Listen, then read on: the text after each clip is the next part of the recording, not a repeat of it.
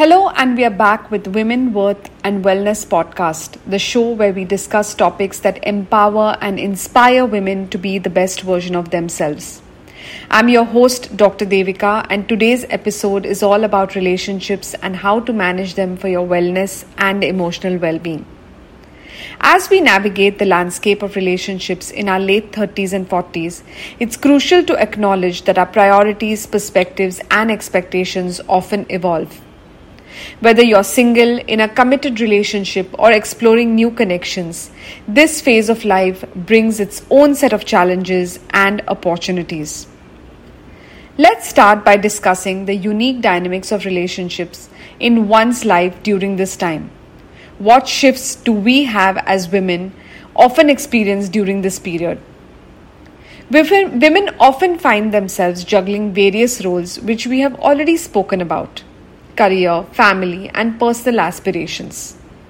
This can impact relationships as priorities shift. There's a heightened focus on compatibility, shared values, and emotional well-being. This is usually when a woman ideally comes into her being, her skin, herself. It's clear that self-reflection is key. But how can we navigate this period of self-discovery within the context of our relationships? Self-reflection is a powerful tool. It's important to take the time to understand our own needs, desires, and boundaries. This self-awareness becomes the foundation for healthy communication and connection with your partner. Communicating your needs is of utmost importance, but for that, you first need to know them, and self-reflection and introspection is a must. It's important to know where you stand as a person, where your core values lie, and what do you truly want from life and your relationships. In the hustle and bustle of life, managing stress becomes paramount. It becomes important to also prioritize wellness and maintain a healthy balance in our relationships. Wellness is a very holistic concept. It involves physical, emotional, and mental well-being. We as women should communicate openly with our partners about our stressors and actively support each other's wellness goals. This could include regular check-ins, shared activities, or even seeking professional support if needed. So creating a wellness plan together can actually strengthen the foundation of a relationship. Did you know that? Now next, how can we nurture emotional intimacy? Emotional intimacy is often a cornerstone of lasting relationships. It thrives on vulnerability and genuine communication. Make time for meaningful conversations, express your feelings, and actively listen to your partner. Creating a safe space for emotional expression fosters a deeper connection. It allows you to be heard so you don't feel the need for any external support. Practice active listening. It's not just about hearing, but truly understanding. Set aside dedicated time for open and honest conversations.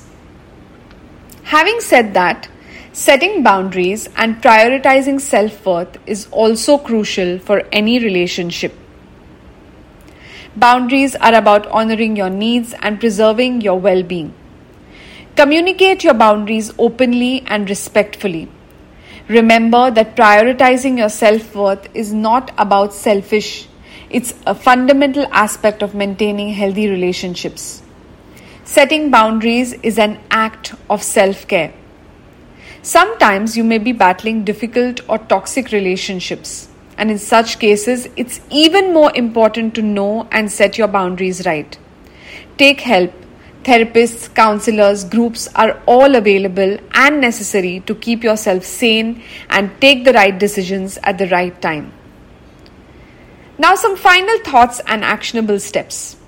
After all this, remember it's important to know and not expect everything out of that one relationship and burden that person or yourself. It's important to realize the importance of individuality and accepting your relationships and keeping them where they are supposed to be, whether it's friendships or your spouse or partner or a colleague from your workspace.